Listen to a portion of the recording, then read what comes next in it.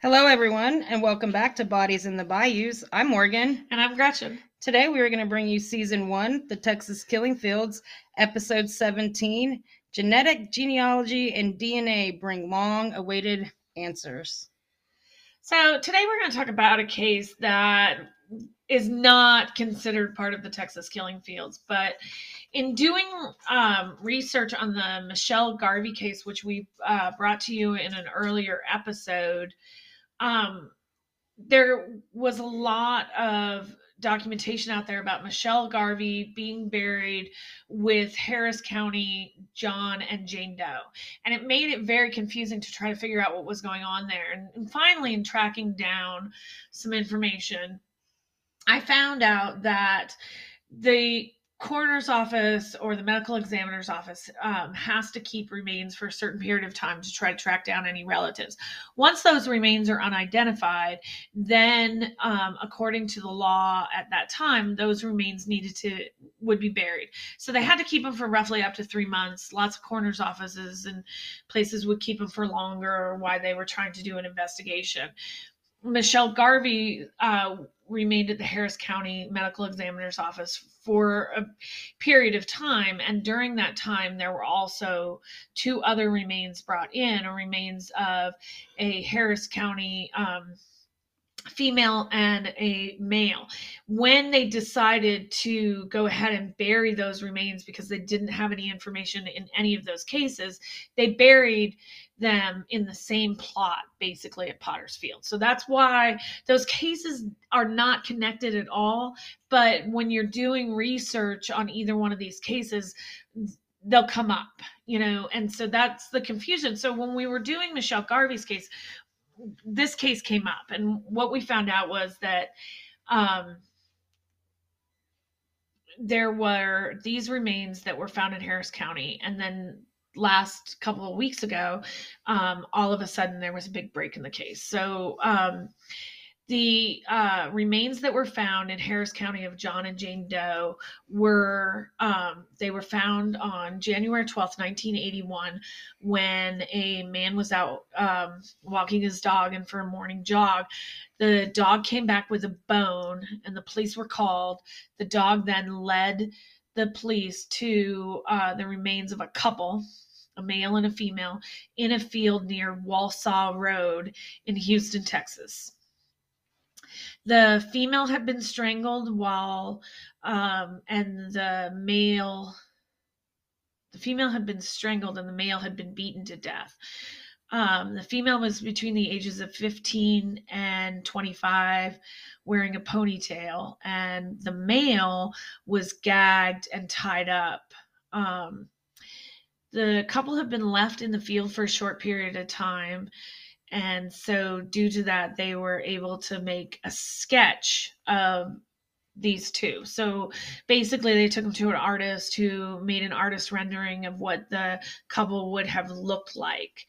And then they really didn't have any information. Police looked into this case as a possible maybe drug connection, of that port. They put out in local media, for information on them. Didn't know if they were a couple. They knew that they had been killed at the same time and placed in the field at the same time, but they didn't know how the 2 individuals were related to each other. So basically the case goes cold, and then they are eventually buried in Potter's Field. So at the same time that Michelle Garvey's remains were removed in 2011 for DNA testing, so were the remains of these 2 individuals. And still, they ran their DNA, they got DNA for them, and then basically that was uploaded to like missing persons websites and stuff like that. And still there was no answer. So what has happened is you have the genetic genealogy coming along, a lot of people getting involved in that. And recently a genealogist who had taken over this case started to put together the tree of both families. So they knew the remains of the male and the remains of the female were not related to each other. So they started to build family trees for both of these individuals, and they contacted a family in Florida and asked a woman in Florida if she had a family member had gone missing. And the woman said yes, she had a brother, Harlod Dean Clouse, and she had not seen his brother or his wife since 1980. He had been a carpenter, and in order to make a better life for his family, they had moved to the Houston area. At the time, the genealogist was having the same conversation with the family of Tina Gail Linn, who was Harold's wife. So the couple had written to the family for several months after they had arrived in Houston, and then the letters stopped. It was months later that the family was contacted by some women who had Harold's car and was willing to return it for a price. The family agreed that they wanted to take back Harold's car, and the women gave the family the impression that the couple had joined a cult and left their families, went to California, and didn't want anything to do with them. The women had claimed that they were running from a cult, that they were trying to escape from a cult, and that's what they needed the money for. So for a long time, the families just believed that their relatives would show back up. They eventually did contact law enforcement, but law enforcement pretty much told them that if your family has the right to cut off all communication to them, that if they actually had joined a cult, then that was the end of it. And so law enforcement really wasn't helpful at all with this. And that kind of ties a family's hand, because if you can't get a missing persons case on these individuals because the belief is that they have essentially left of their own free will. Right. And they're adults too, so that complicates things. They're adults. They have every right to do that. And so the family just kind of was left waiting, hoping that Harold and Tina would want to reunite with their family. The genealogist talked to them for a little while, and then, Harold's sister asked the question, so if this is my brother and his wife, what has happened to their daughter? Come to find out that the couple had a young daughter, roughly about 1 year old, named Hollie Marie, and there was no sign of her in that field. They did not have the remains of a young child. And so there was no indication that anything had happened to her.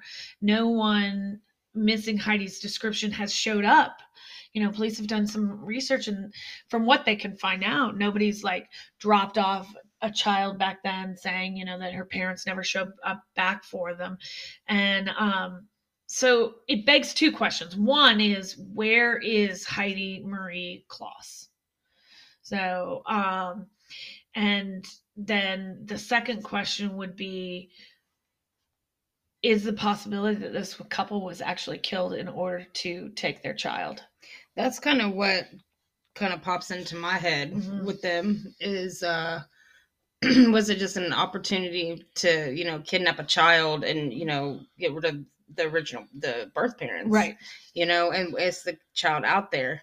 And, with DNA, it's possible that she could be found. It is possible that she could be found. And if she's alive. Right. And what is very sad about this is that Harold's mother is still living to this day too. And so, the hope would be that this has really jump-started this case, that we can start to find some answers for her so that maybe she has a possibility of knowing what has happened to her granddaughter. Because, this is just so very tragic, but also so that Heidi has a chance of knowing what would have happened to her. There are photographs of Heidi. She's incredibly young. And so it would be hard to say what she would look like today, but she would be 41 years old.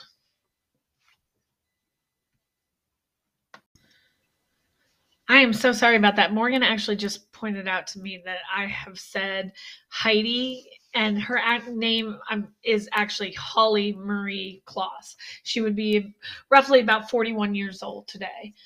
And so there's a couple of things that definitely come in here with this. We know that he worked in construction and that his wife Tina was home, stayed at home with the baby.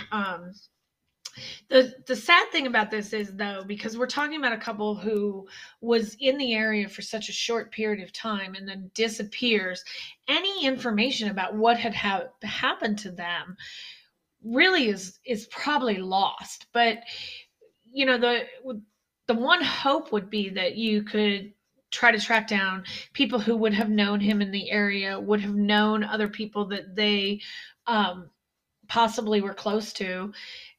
They would have left. They weren't living out of their car. They were living out of either an apartment or a house. So they would have left suddenly, and that would have been cleaned out. But this weird connection with those women, who claim that they're running from a cult, also is something that you have to ask yourself. So if these women were involved in the murder of these two, then did they go to the step of actually cleaning out their apartment and all of their belongings and packing those up too in order to hide this crime?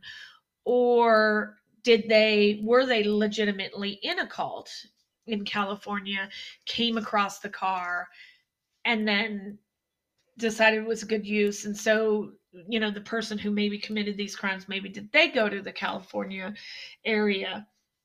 And then, lastly, you just always have to ask yourself, does anybody know a couple who in 1981 or 82 showed up with a young child that they didn't have originally? I mean, it makes you wonder if she's in the Houston area or if she was taken back to California, because remember I asked you too, I'm like, what kind of cults are in Texas?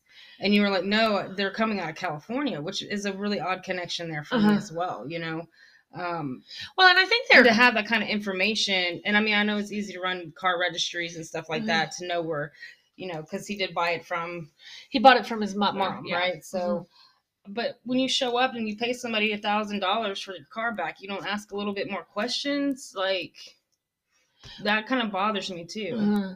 I guess, one of the things is we don't know really how many questions the mom did ask at that point in time, because, she may forget all of what she asked. Sure. And they may not have released all of that either in police files, But like, where's the child? I'm sure it came out of her mouth. Where are they? Well, she certainly was asking where her son was, and was told that, he didn't want anything to do with her. I'm sure that was heartbreaking and stunning at that point too, to find out that your child. But then you just have to ask yourself this question too: how do they figure out? I guess they figure out through registrations or whatever that the car belonged to this woman, and that's why they contact her. But it's just, to me, contacting this woman and taking the car to her seems like an extra step to try to cover up the fact that these two people are. And that's brazen. Yeah. That surely is. And so you have to ask yourself, where were the bodies discovered? And they didn't want the family to start looking in the Houston area at the possibility that their loved ones were missing. So they made up this story and went there to try to, I mean, again, it does seem like a little case of like something you see on Matlock or Law and Order, where somebody comes up with a plan to cover this crime up. But and this happens, more often than we really are aware of too. But if you're wanting to raise that child as your own, and so you're putting yourself in that position of being the parent, and you've gone as far as to kill two people, to murder two people in order to get that child, I would say that you would do anything to protect that child's identity for as long as you possibly could. Sure. So maybe you would drive a car to Florida and make up a lie and tell them that you were running from a cult.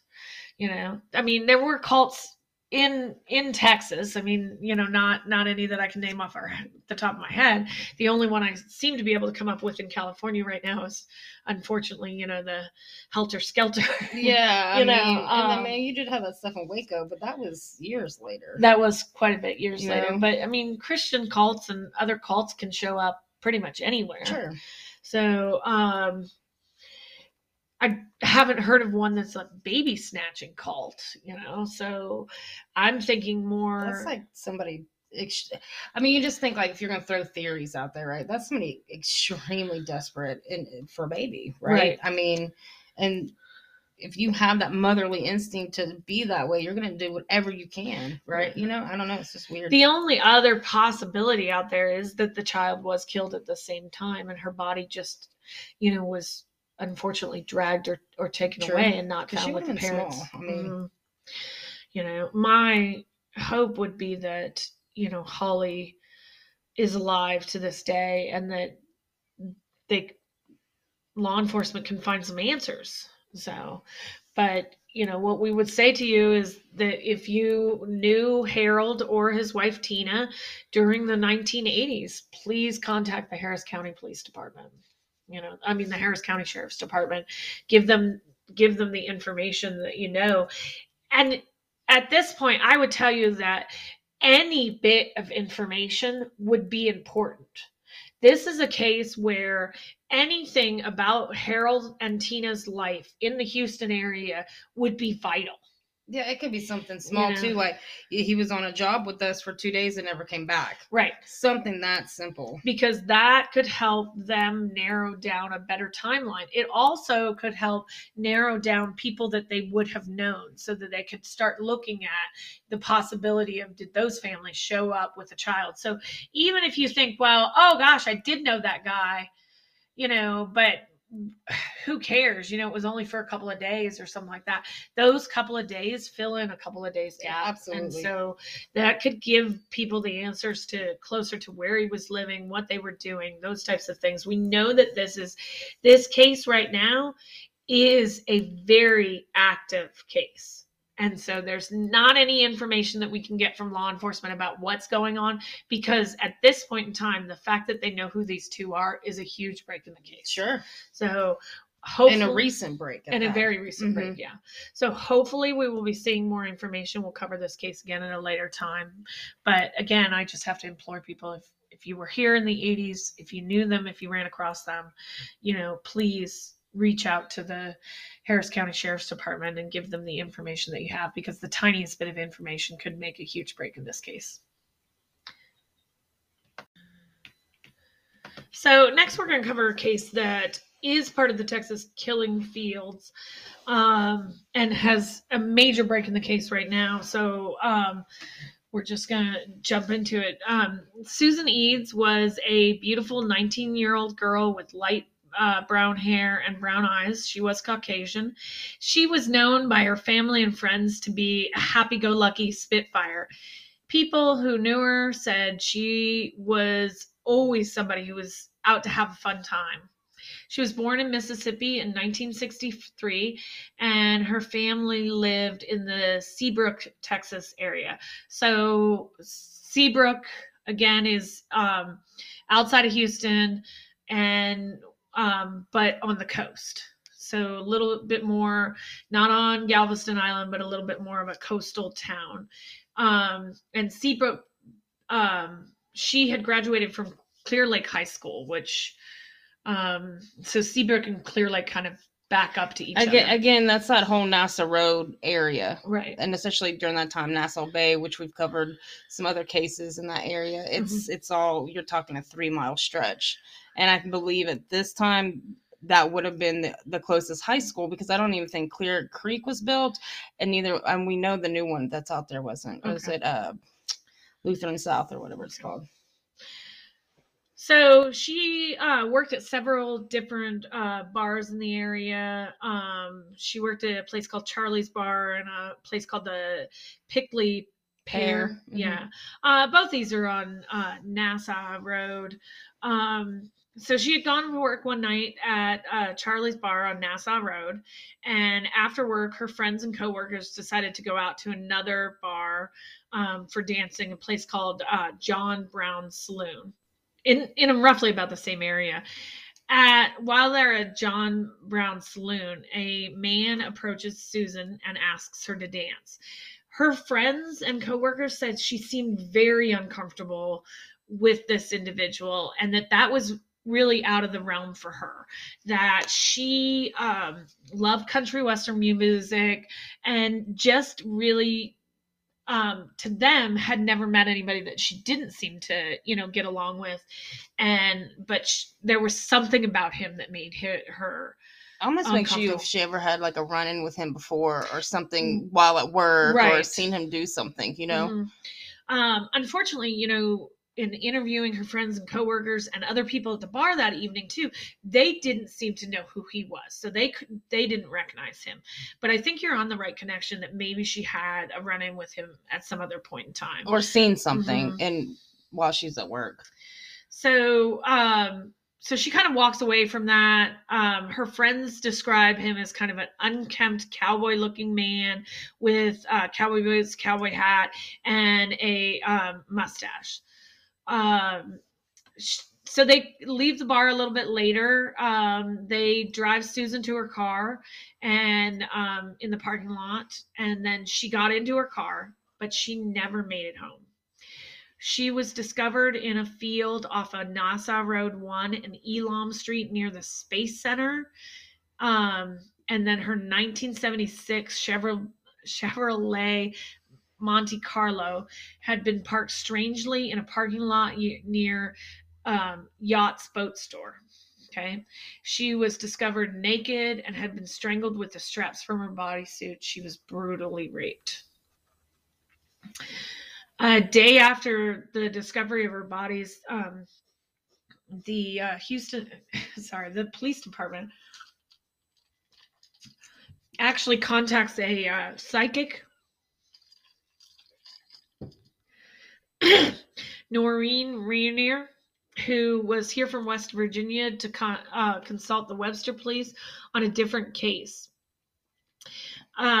She was taken out to the area where Susan's body was discovered, was able to describe where Susan's body was laying and how she was laying. She was given bits of Susan's clothing and was able to kind of tell police a few more things. Investigators later stated that she got some things right and she got some things wrong, but the information that she gave them was not really helpful to their case. Investigators spent years looking for a killer. They focused on several different suspects. They even questioned the men charged with the kidnapping of Shelley Sykes. And I know we haven't covered that yet in an episode. It's actually going to be in our next episode. But they felt like there were enough similarities in that case because both of these women were in the safety of their own car, which I think for me is one of the scariest ideas, because when you get in your own car and you're headed home, you feel very safe. Sure. It's security. Mm-hmm. Mm-hmm. And so the idea that you could, either be run off the road or your car could somehow be disabled in order to get to you, or in this case, we really don't know, if she pulled over or was run off, or, if something happened to her car in order for her to have to stop. Police certainly did not release any information stating that her car had been disabled in any way, but we just don't know what would cause her to actually stop before getting home. Investigators also looked into Edward Allen Shore. He's given the name the Tourniquet Killer. They actually delayed his execution in order to talk to him about this case. Shore is a serial killer who we will cover a lot later to talk about him, but he is known to strangle his victims with items of their own clothing. And so they delay the execution, they get his DNA, and then rule him out during due to DNA, and then he was eventually put to death in up in Huntsville, Texas. Even with all the man hours spent on this case, they still could not find out her killers. Investigators went back to the evidence, and it was in amazingly good condition. And this is actually surprising because in a lot of these cases that we tried to come across and see what happened, you know, in the Calder Field cases, we find missing evidence. In so many other cases, we found that the police departments have either lost or destroyed the evidence, or that evidence was kept in a storage area where the humidity, right, it wasn't preserved correctly. You know, and amazingly down here, you know, we have the problem with not only the humidity, but the bugs. I mean, we have moths and stuff like that that will eat clothing and eat through cardboard, and all of that. You also have hurricanes and flooding conditions and stuff. So the fact that they were able to have this evidence, but also that the evidence was pretty much kept in great condition, was a real big boost for this case. So they pulled the black bodysuit that she was wearing, and they were able to get DNA off the black bodysuit. That DNA was loaded up in CODIS, which CODIS is the offender database system that takes DNA from convicted individuals that across the United States that are told they have to put their DNA into that system. And it depends on, different states have different laws of who has to do that. But so CODIS has a large amount of DNA. However, it did not allow police to find a suspect in this case. There were literally no hits. So in the last year, with the advances in genetic genealogy, an abundance of cases being solved with this technology, the Texas Rangers decided they weren't giving up on this case, and they took the DNA and submitted it for a genetic genealogy profile. A genealogist quickly got a distant cousin match and was able to build a tree to find a person that they thought could possibly be her killer. The name they came up with was Arthur Ray Davis. Sadly, though, Davis had been dead for years. And so how were they going to prove that it was Davis who had killed her? They managed to track down one of his children, and his son voluntarily gave DNA to help solve this case. And the DNA came back and indeed proved that she was killed by Arthur Raymond Davis. You know, the one thing about this too is Davis was killed in an automobile accident about 4 months after she was murdered. Mm-hmm. And you do wonder, were there any other victims before her? But, you know, how many victims were saved because that happened? You know, that's kind of an ironic thing for me. You know, it's almost like karma. Yeah, I mean, I think that's a great point. We don't really know. What we do know is that he stole his girlfriend's vehicle and was killed in a high-speed automobile accident. We don't know that was on purpose, but I actually think that my personal opinion is this: that was a drunk narcissist who just felt like he was invincible. Mm-hmm. And, you know, the automobile accident is just, I know a lot of people want to believe that, you know, they're so distraught over what they've done, they just, you know, get in an automobile accident and kill themselves. For me personally, I don't necessarily believe that that's always the case here. I don't believe that's the case either. And plus, you're in a relationship with somebody. Mm-hmm. You're going about daily normalcies, you know? Mm-hmm.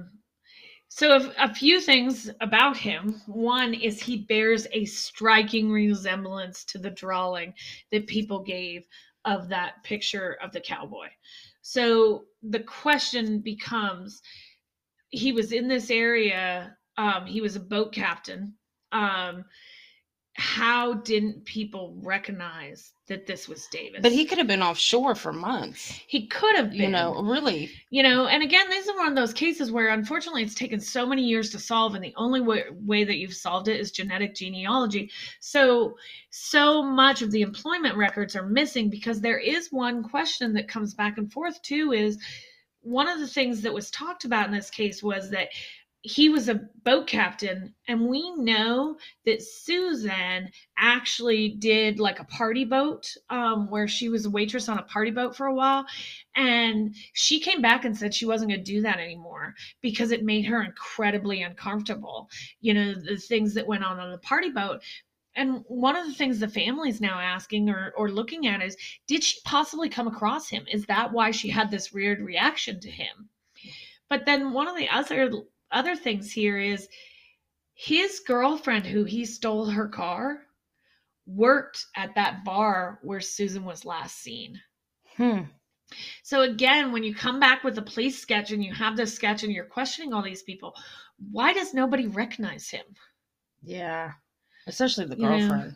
Yeah. I mean, you're going to be like, crap, that looks like, my old man or whatever. Because we'll put those up on the website. We'll put these 2 pictures of him up on the website. But the drawing and the picture of him, I'm just like, wow.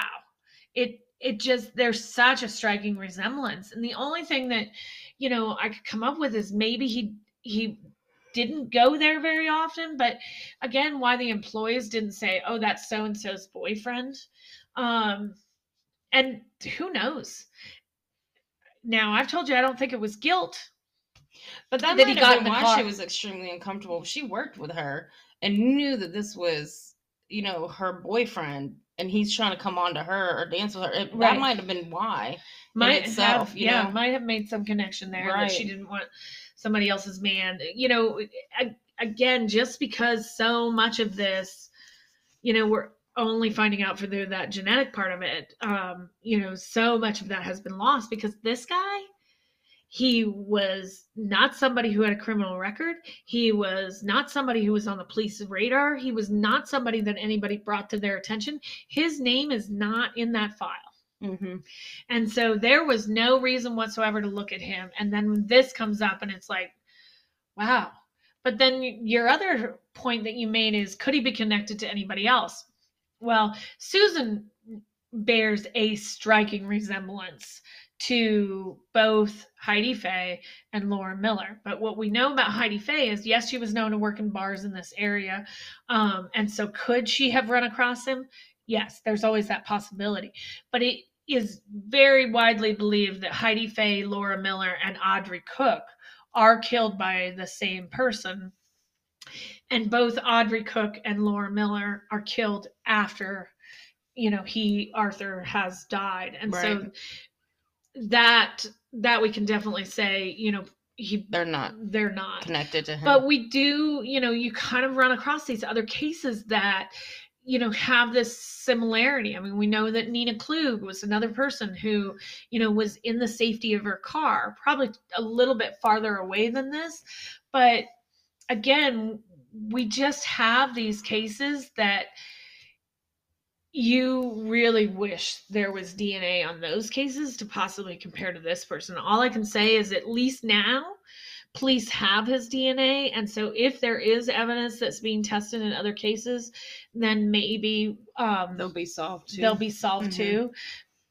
But with so many of the other cases that we've run across, that's probably not likely, because I think a lot of our other cases are going to be cases that unfortunately you just don't have DNA on. Mm-hmm. And it's not like, his family was like, oh yeah, he made this big confession or left this big letter behind, or we always suspected or something like that. Nobody suspected anything about this individual. No, well, and he didn't have to live with it that long. No, he didn't. I mean, to where you might actually get guilty feelings, Mm-hmm. So.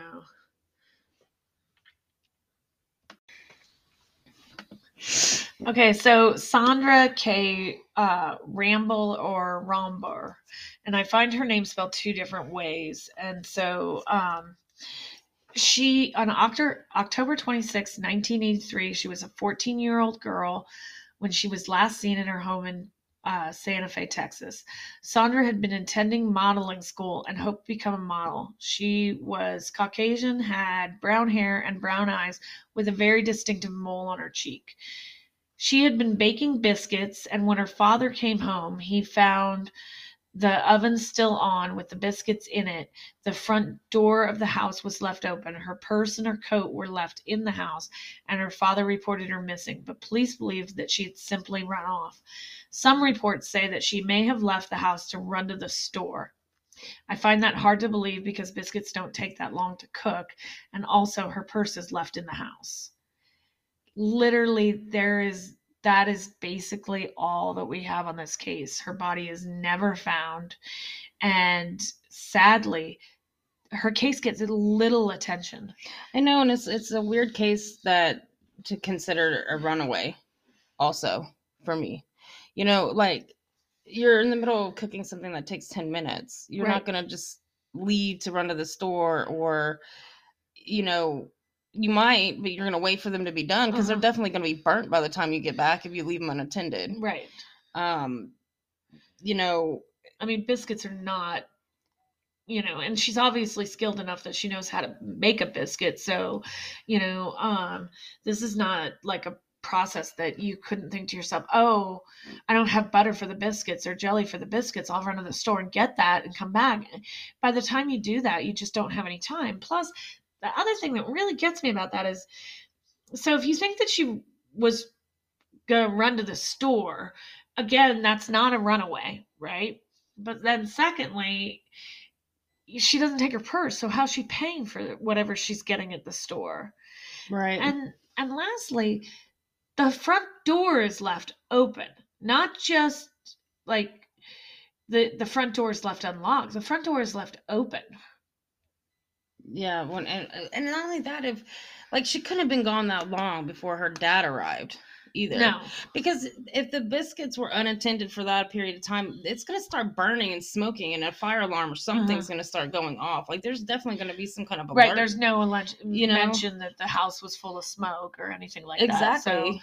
So, you know, what's scary to me is, again, this is a person who is in the safety of her own home and is somehow taken out of that house. And that's that scariness where how did that happen? It's almost like the Boston Strangler, Albert DeSalvo. Right. You know how he would go knocking on doors and, you know, pretending to be a photographer and get all these, you know, ask all these questions and want to take pictures. It's almost the same thing. Right. You know, you do wonder if there's opportunity and to get to them. You do wonder if there's some connection with the modeling agency, if that's how you get her to open the door. But I mean, we also know from living in this area, you know, occasionally there are those times where people knock on the door and ask us for, you know, to buy a security system or, you know, and in the 80s, there were people knocking on doors asking, you know, for purchases and stuff. Did somebody see a young, vulnerable 14-year-old girl at home alone and just make that happen, or were they stalking her in the first place? That's it too, you know, like when we were talking about this, I was like, or were they already stalking and just did it, you know what I mean? Like, I don't know, it's just weird. It's and to be treated as a runaway case is kind of awkward to me too. You know, and after so many years, you know, there's nothing there, you know. And what's a 14-year-old just gonna run away with no money? You know, I mean, that's young. Right. It's not like I don't know. It's just weird. So sadly, there really just is not a whole lot of information on her case to find out. You know, unfortunately, her family did not get the same attention that some of the next couple of cases that we'll talk about actually got. When we talk about Santa Fe, Texas, though, we are talking about a very small town, a rural area, much smaller in the 1980s than it is today. And it's still small today. But, yeah. And still very rural. This is not, you know, although it's between Houston and Galveston, and this is when we've talked about cases that are along that Highway 6 corridor, this is where Santa Fe, Texas is along that Highway 6 corridor. But, you know, it's just... And it's a place really where families for generations kind of settle down into. And it's still like that today. Right. The very... You know, everybody knows everybody, small ranching community area. And this really shook that community, you know, that she's gone, but there's just nothing happening on that case. Just weird. So.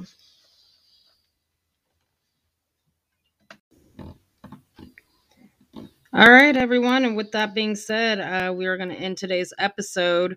We highly encourage anybody to email us or reach out to us on Facebook if you have a case that you might want to see us cover. We're always open to that. You can reach us on Facebook at Bodies in the Bayous, or you can email us at bodiesinbayous@hotmail.com. Gretchen, anything you want to add to that? No, thanks so much for joining us today. Have a good day.